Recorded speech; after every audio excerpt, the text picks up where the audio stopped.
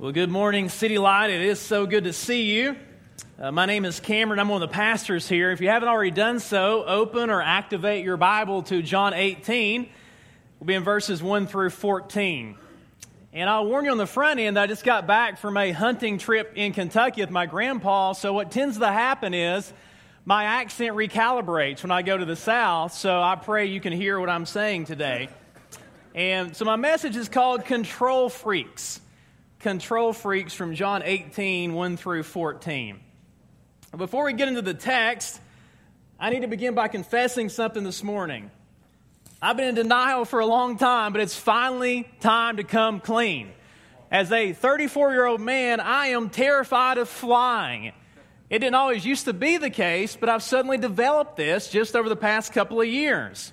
Now, I am a Jesus follower, and I trust that my eternal destiny is secure, but I'm concerned about how I'm going to get there. I've just become grossly fixated on the fact that plummeting 60,000 feet and striking the earth and going up in flames is not the ideal way to go out. Now, if you are a frequent traveler, you know you can pick out the petrified people on the plane. You know how you can tell the difference? Well, just watch people during takeoff or during turbulence. There'll be some people relaxed, headphones on, casual conversation, some people sleeping. And then there's people like me, head pressed back hard against the seat rest, uptight, death grip on the armrest, eyes closed and mumbling a mixture of prayers and sometimes cuss words. I'm that guy on the airplane. And I have learned, unfortunately, that airplane anxiety does cause some awkwardness at times. You know, the last time I flew, I befriended a man from Ohio, and I just confessed to him, like, dude, I've got some problems here, so overlook it when it comes. And so he distracted me by talking about football for 2 hours. But then suddenly we hit a bad patch of turbulence, and I have to say, I accidentally made an Abrahamic oath with this man. And what I mean is that I'm used to Brittany sitting beside me on the plane, and we hit that patch, and my reflexes kicked in, and I grabbed his leg. But thankfully, he was cool with it. I warned him up front. And so, fed up with my fear, I decided to do everything in my power to fight it, to not let it conquer me on my return home. And so my weapons were prayer, Philippians 4, and logic. And so during takeoff, I exhorted myself out loud and prayed, "Be anxious for nothing, Cameron. Jesus, help me." And the woman beside me was freaking out just a little bit. She wondered if I knew something she didn't know in that moment. And during turbulence, I would grip and pray, "God, give me your peace that surpasses all understanding. Please guard my anxious heart." And then I employed some logic. And this is just a peek into the world of an OCD man. I knew that flying was safer than driving, but I looked it up. And so I was comforted by the fact that while driving, you have a 1 in 5,000 chance of dying in your automobile. But the chance of dying in a plane crash is more like 1 in 11 million. So that made me feel better. If that helps you, receive that from the Lord this morning. And my strategy worked. So I knew that it was going to be a rocky flight in. The pilot announced that there were 30-mile-per-hour winds blowing around the Omaha airport. Yet, remarkably, I remained calm throughout. So when it got bumpy, I kept praying and employing logic. And one thought that was on my mind was like, "Cameron, this is just like four-wheeling in the mountains of Tennessee. And you don't freak out when you're there. Don't freak out now. It's much safer now." So I'm talking to myself. And then I even started laughing at one point because I was cool. I kept my composure and didn't get a cold sweat. And by this point, that lady surely thought I was a charismatic. And then after I landed, I did some honest soul searching, and I've been confessing this to Brittany, asking that she would help me with this. And I asked, why is it that I feel much safer driving than flying, though it's much less safe to drive? Where does this anxiety come from? Well, the reality is I'm a control freak. I've got some major control issues, and I'm being dead serious right now. Anxiety haunts me. And it seems like the older I get, the worse it is at times. And so the reality is that I trust myself when I travel more than I trust a trained pilot. So think about how faulty that logic is. I mean, in Tennessee, literally, my driving test, I drove around a block, didn't even navigate a red light, and they handed me my license. And the pilot, he's been trained for years to fly. And Brittany and I, we still get lost using Siri to navigate Omaha. We don't know our way around yet, but he's using the latest in aviation technology. So I'm actually much better off when I trust my life to him. Well, church, in today's text, we discover other individuals that are freaking out just a little bit because their circumstances are threatened and they're fearful about losing control. That they should have trusted the control of Jesus, but they're fearful about losing control. And so where we're at in John is the ministry of the upper room is over. Christ's intercessory prayers have concluded, and the events of the cross are set in motion. And so in John 18, we'll see that Jesus will be betrayed by Judas. He'll be protected by Peter, and then he's arrested in the Garden of Gethsemane. So before us is an assortment of men, of individuals who are trying to assert their control over Jesus for selfish purposes.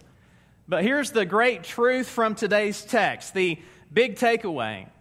Though human beings routinely think that we're in control, Jesus is the sovereign Lord, and he's actually the one who is in all control. And we'll see laid out before us that actually nobody takes away his life.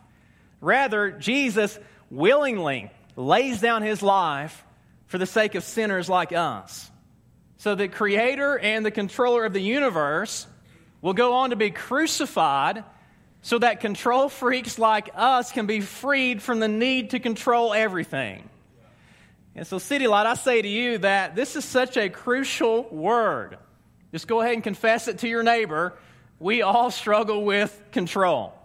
I mean, some of you in this very moment, you're stressed to the max because you're exerting every ounce of physical and emotional energy you have trying to dictate all the details of your life. If that's you, I'm praying that the Lord would bring a spirit of conviction, that he would cause us to cast our cares on the Lord as opposed to trying to just care for ourselves. Or maybe you're here today and you're terribly discouraged. The light in your eyes has been dimmed through seeing pain or experiencing suffering. You know, maybe the church shooting down in Sutherland, Texas has caused you to ask, well, is God really in control in this existence? Or maybe you're devastated as you deal with a family tragedy. Well, if that's you, then my prayer is that the Lord would use this word to bring some needed comfort to your life. May the Holy Spirit give you eyes to see that God is still seated firmly on his throne.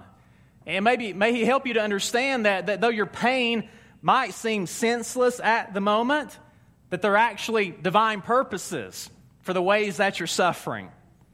And so as we take a closer look at John 18, 1 through 14, here's the primary proposition that emerges from this passage. So if you're taking notes, number one, Jesus is in complete control. It might not seem like it, but we see evidence that Christ is in control. And so after he has the Passover meal with the disciples, and after he prays, he and the disciples cross the Kidron Valley, and they go to the Garden of Gethsemane. And so this was kind of their park, their hangout spot. They spent time there while visiting Jerusalem. And then we get the first clue that though Christ is about to be arrested, he's in control of the situation. Notice again verse 2. Now Judas, who betrayed him, here's the key phrase, also knew the place. For Jesus often met there with his disciples. So get this, Jesus intentionally goes and leads his band of merry men to a place where Judas can easily find them. Now it's not that the Lord is really bad at hide and go seek. He does this on purpose. The betrayal was part of God's sovereign plan to usher Jesus to the cross. So we should be thankful for it in some sense. And he's simply being obedient to this aspect of God's plan. As we've seen the phrase pop up again and again in John, his time has now come. And then we see a second and obvious clue that Jesus is in control in verses 3 through 5. Notice again verse 3. So Judas, having procured a band of soldiers and some officers from the chief priests and the Pharisees, he went there with lanterns and torches and weapons. So take a moment to envision this scene. John will later tell us it's a bone-chillingly cold night. It's an eerie evening. And Judas meets up with a cohort of Roman soldiers. So a cohort is 600 armed men carrying swords. And they team up with temple guards who have clubs. And so it's striking to me that Jews and Gentiles were for once united for a common cause. And so they wanted to arrest Jesus away from the people so there would not be a riot. But they were prepared for the worst should a riot occur. Well, then Judas leads them down. They wind down from the high walls of the holy city. And they cross over the brook of Kidron. And then they ascend the Mount of Olives. So if you're there in that garden, imagine what an ominous scene that must have been. The sight of a long line of men marching with flickering torches and lanterns coming your way. I don't know about you, but my reaction would have been to have gotten the heck out of there, to run away as fast as I could, to take advantage of the cloak of darkness. But notice Jesus doesn't flinch or flee. And instead of waiting to be found, he goes forward and faces the armed crowd.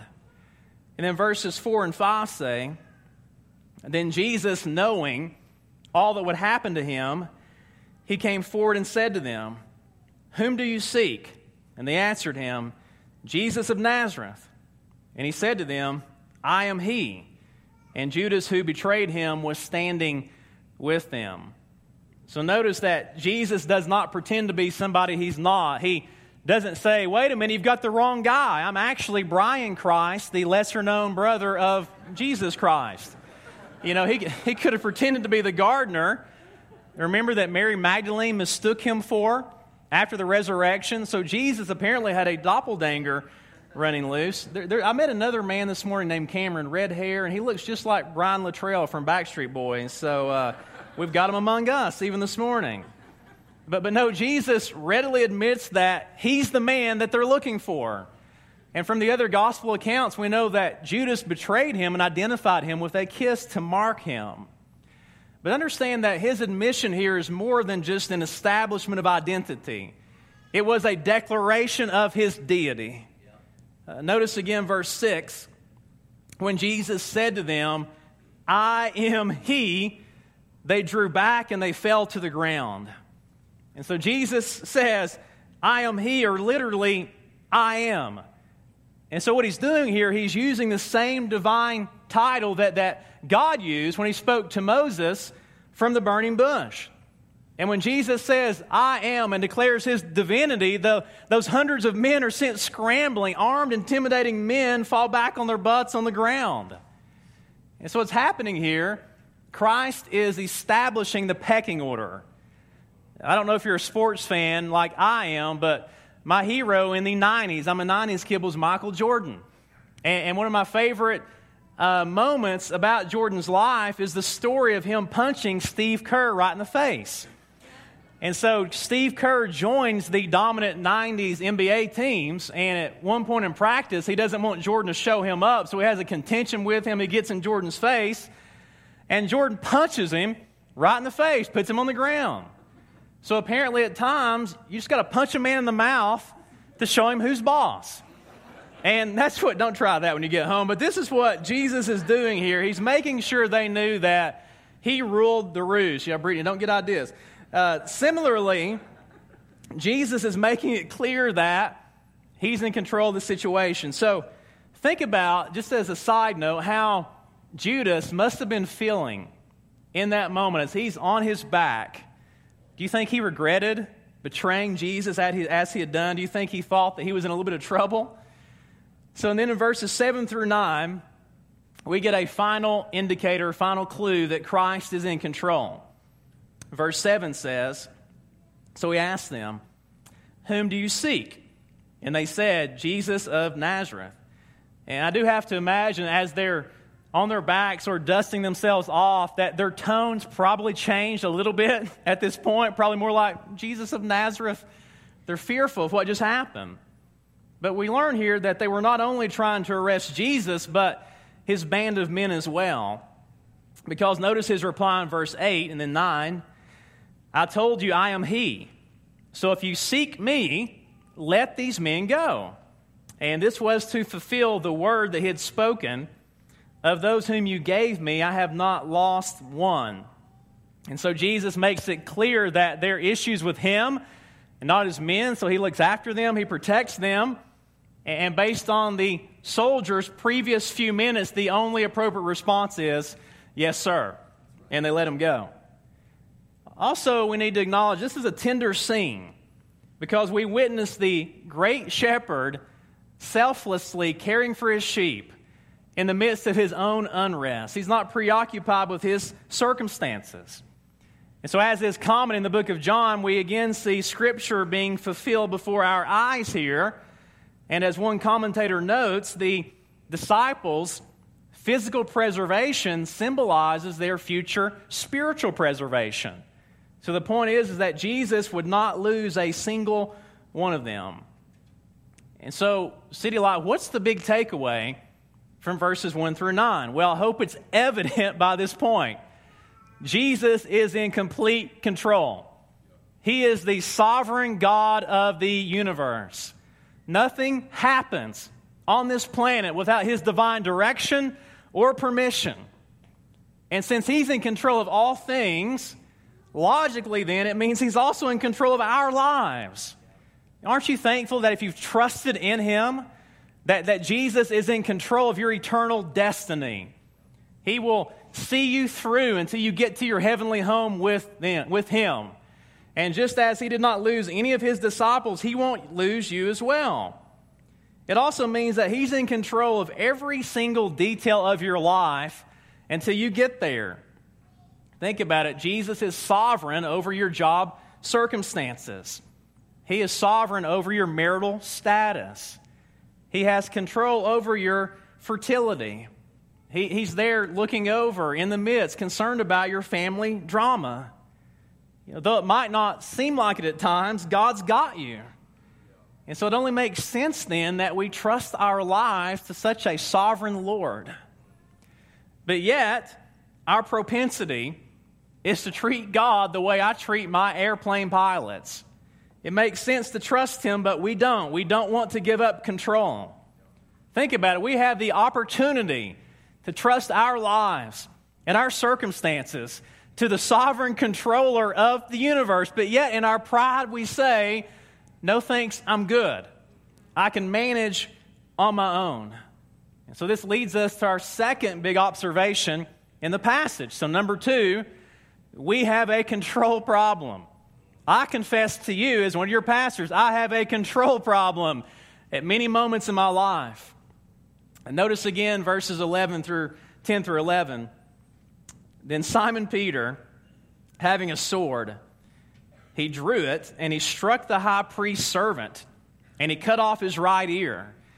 And that servant's name was Malchus. And so Jesus said to Peter, put your sword into its sheath. Shall I not drink the cup that the Father has given me?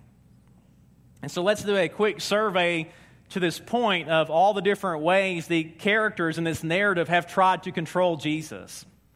And so Judas is trying to control him to improve his life circumstances, trades loyalty for a few pieces of silver. The Jewish leaders, they're trying to control Jesus. They're jealous of his popularity. They fear that their power is in jeopardy.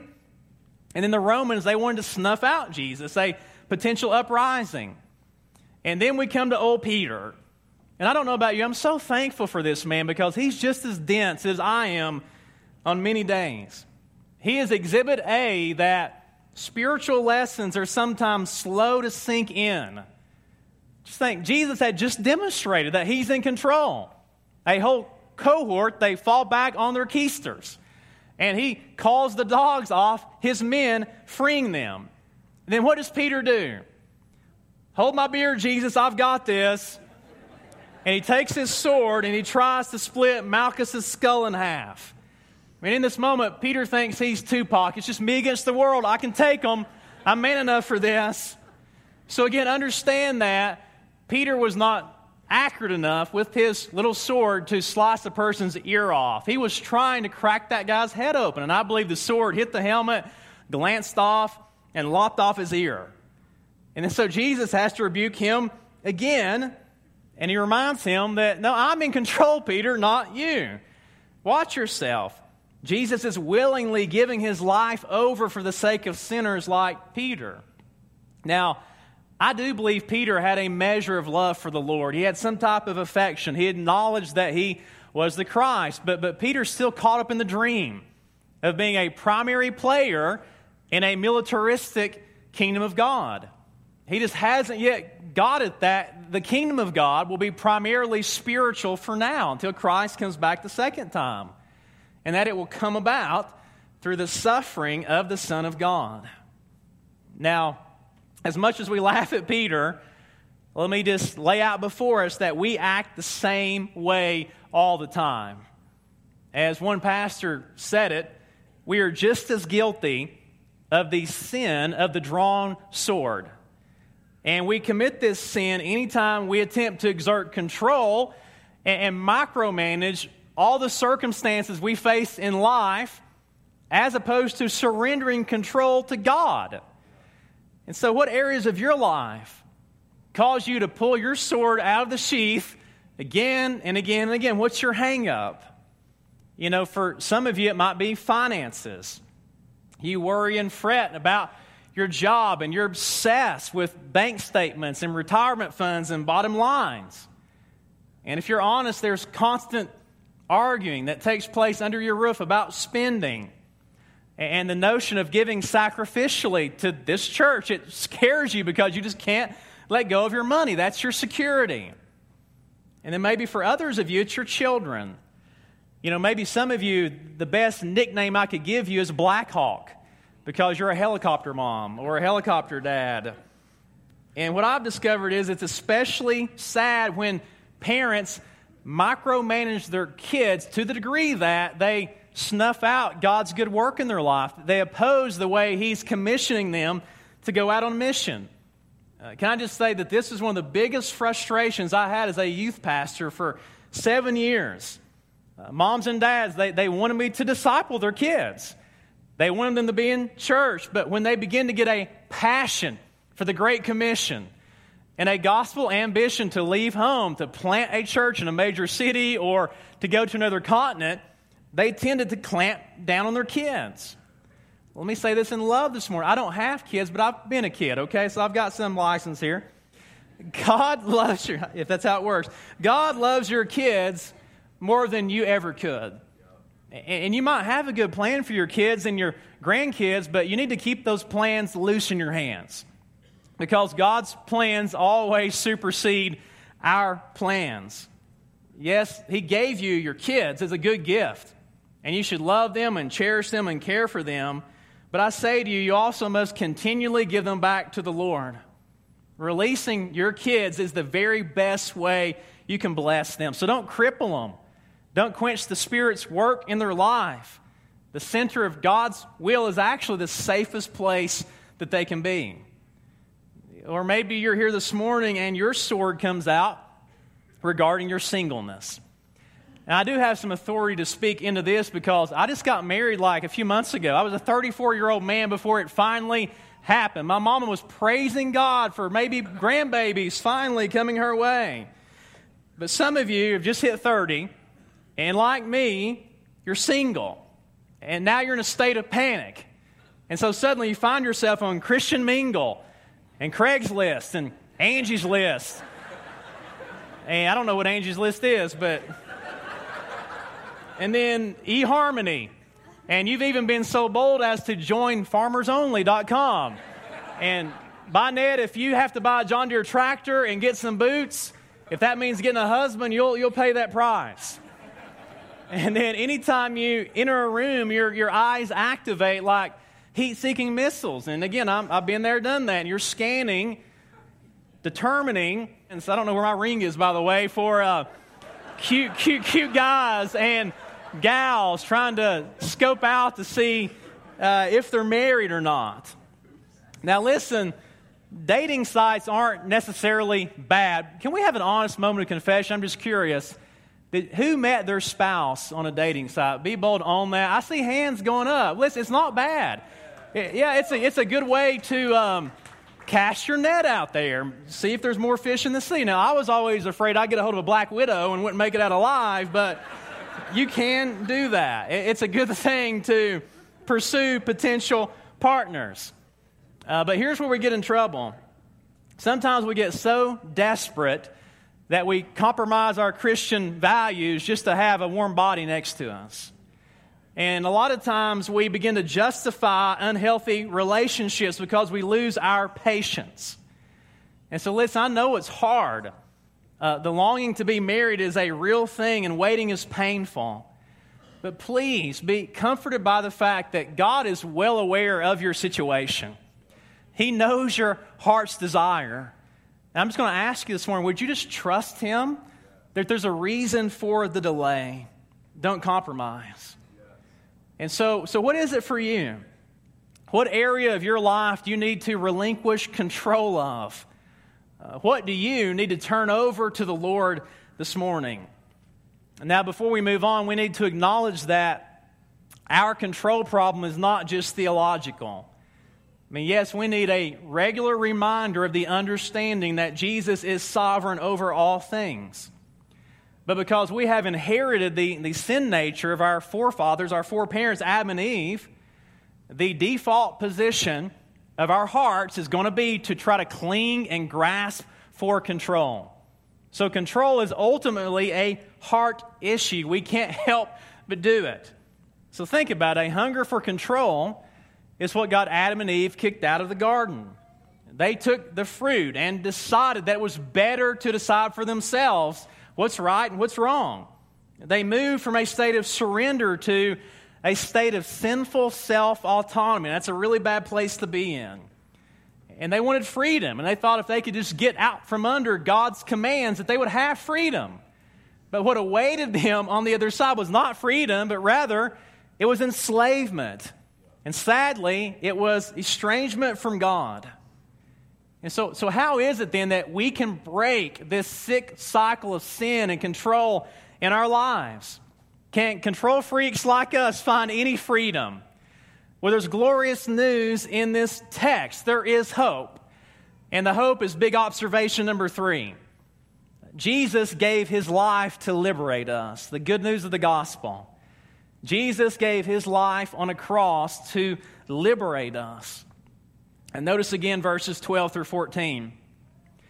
So the band of soldiers and their captain and the officers of the Jews arrested Jesus and bound Him. And first they led Him to Annas, for he was the father-in-law of Caiaphas, who was the high priest that year. And it was Caiaphas who advised the Jews that it would be expedient that one man should die for the people. And so Jesus is arrested, and His trial begins. And so first He's led to Annas, who is like a high priest emeritus, not official in title, but he still had lots of control and authority. Then He's moved on to Caiaphas, the acting high priest. Then we're reminded in verse 14 that at some point Caiaphas made an unconscious prophecy. Didn't even understand what he was doing, that from his perspective, it's better for a controversial man or a figure to die to prevent political unrest. But the good news of the gospel is that Jesus would go on to die, but He died to undo our spiritual unrest. His death wasn't political in nature, it was spiritual. And then I love what verse 11 said. We just read that a few moments ago. He would go on to drink the cup that we deserve to drink.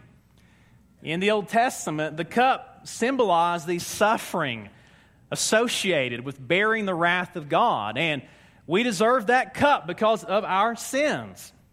But out of His great love for us and in obedience to His Father's plan, the sinless Savior took the punishment for sins on our behalf on the cross. He drank the cup of God's wrath so that we could avoid God's wrath forever.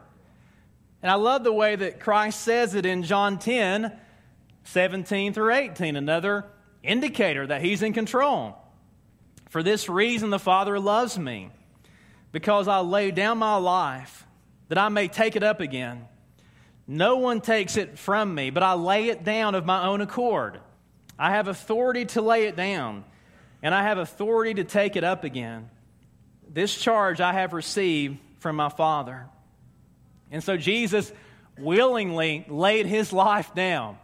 And by the power of God, he resurrected from the grave, and he did so that we, control freaks, could be liberated from our sins, and so that we can enjoy in the future with our Savior. And the way by which we receive the liberation, the renewed relationship with God, is by relinquishing control, by letting go and affixing our lives to Jesus, by stopping your striving and by trusting in Christ. And when you do that, it's a beautiful picture. He removes that cold and controlling heart of stone, and in its place, he inserts an obedient heart of flesh. Now, the sin nature still remains, and there's much work for the Spirit to do, but after we trust in him, the Spirit continually works in us to help us deepen our dependence on the Lord. And so in the garden, we see Jesus demonstrating that he never once lost control, did he? But then he gets to the cross, and to many eyes, that looked like sure defeat. But the empty cross proved that was God's plan all along, his great redemptive plan, that Christ's suffering served a great purpose. So could it not be the case then that the pain and suffering you're experiencing this morning, the moments in your life that you're wrestling with, that you've chalked up to defeat, could it not be that God would also use those very instances of pain and suffering to further his great redemptive purposes? And so what I'm trying to say is that though you can't see it, your suffering is never wasted. Though it might seem like things in your life are spiraling out of control, God is always in control. He's never absent. He's never far from you if you've trusted in him. Romans 8:28 says it this way, "And we know that for those who love God, all things work together for good, for those who are called according to his purpose." And so could it be that those financial struggles you're experiencing, what if God has designed all of that just to teach you to trust in him? Maybe it's a gift from him, though you can't see it right now. And that relationship that broke your heart into a million pieces, what if God allowed that to dissolve to save you from more severe future heartache? I mean, I'm so thankful that he saved me from some train wrecks of relationships that I was involved in the past. And it hurt at the time, but praise God for this beautiful woman sitting in front of me now. It was worth it. The wait was absolutely worth it. Trust God to write you a love story that's infinitely better than the one you can orchestrate in your own power. And parents, I want to say to you that if your kid turns out to be a missionary, there are far worse options on the table. Let me tell you. It was hard for my mom to release me to the Lord, to be a preacher, to move out of state, but it is a far better trajectory than some of the ones I was on back in high school. You understand, the devil, he prowls around like a roaring lion, and he seeks young people to devour. I mean, the enemy is constantly vying for the affections of the next generation. So anytime our young people demonstrate gospel ambition and gospel affection, we should commend that and celebrate that and not snuff that out. Because the pain of losing a child to the foreign mission field, that's a far better pain than losing them to the evil one. You know, if you think about it, what's underneath our desire for control is really a desire for a good life, a desire for peace, and we try to avoid pain at all costs. But the reality is we live in such a broken and fallen world that pain is going to be part of our existence. And there's so much sinful turmoil that is swirling around us that we will never obtain relational peace in our own power. So it's absolutely best for every single person in this room to surrender your lives to the only sovereign being in existence. Jesus is the only one who can make sense of your pain. And he's the only one that can sustain you in the midst of your suffering by giving you peace in the midst of your pain. You know, this side of eternity, we might never know all the reasons for why we suffer.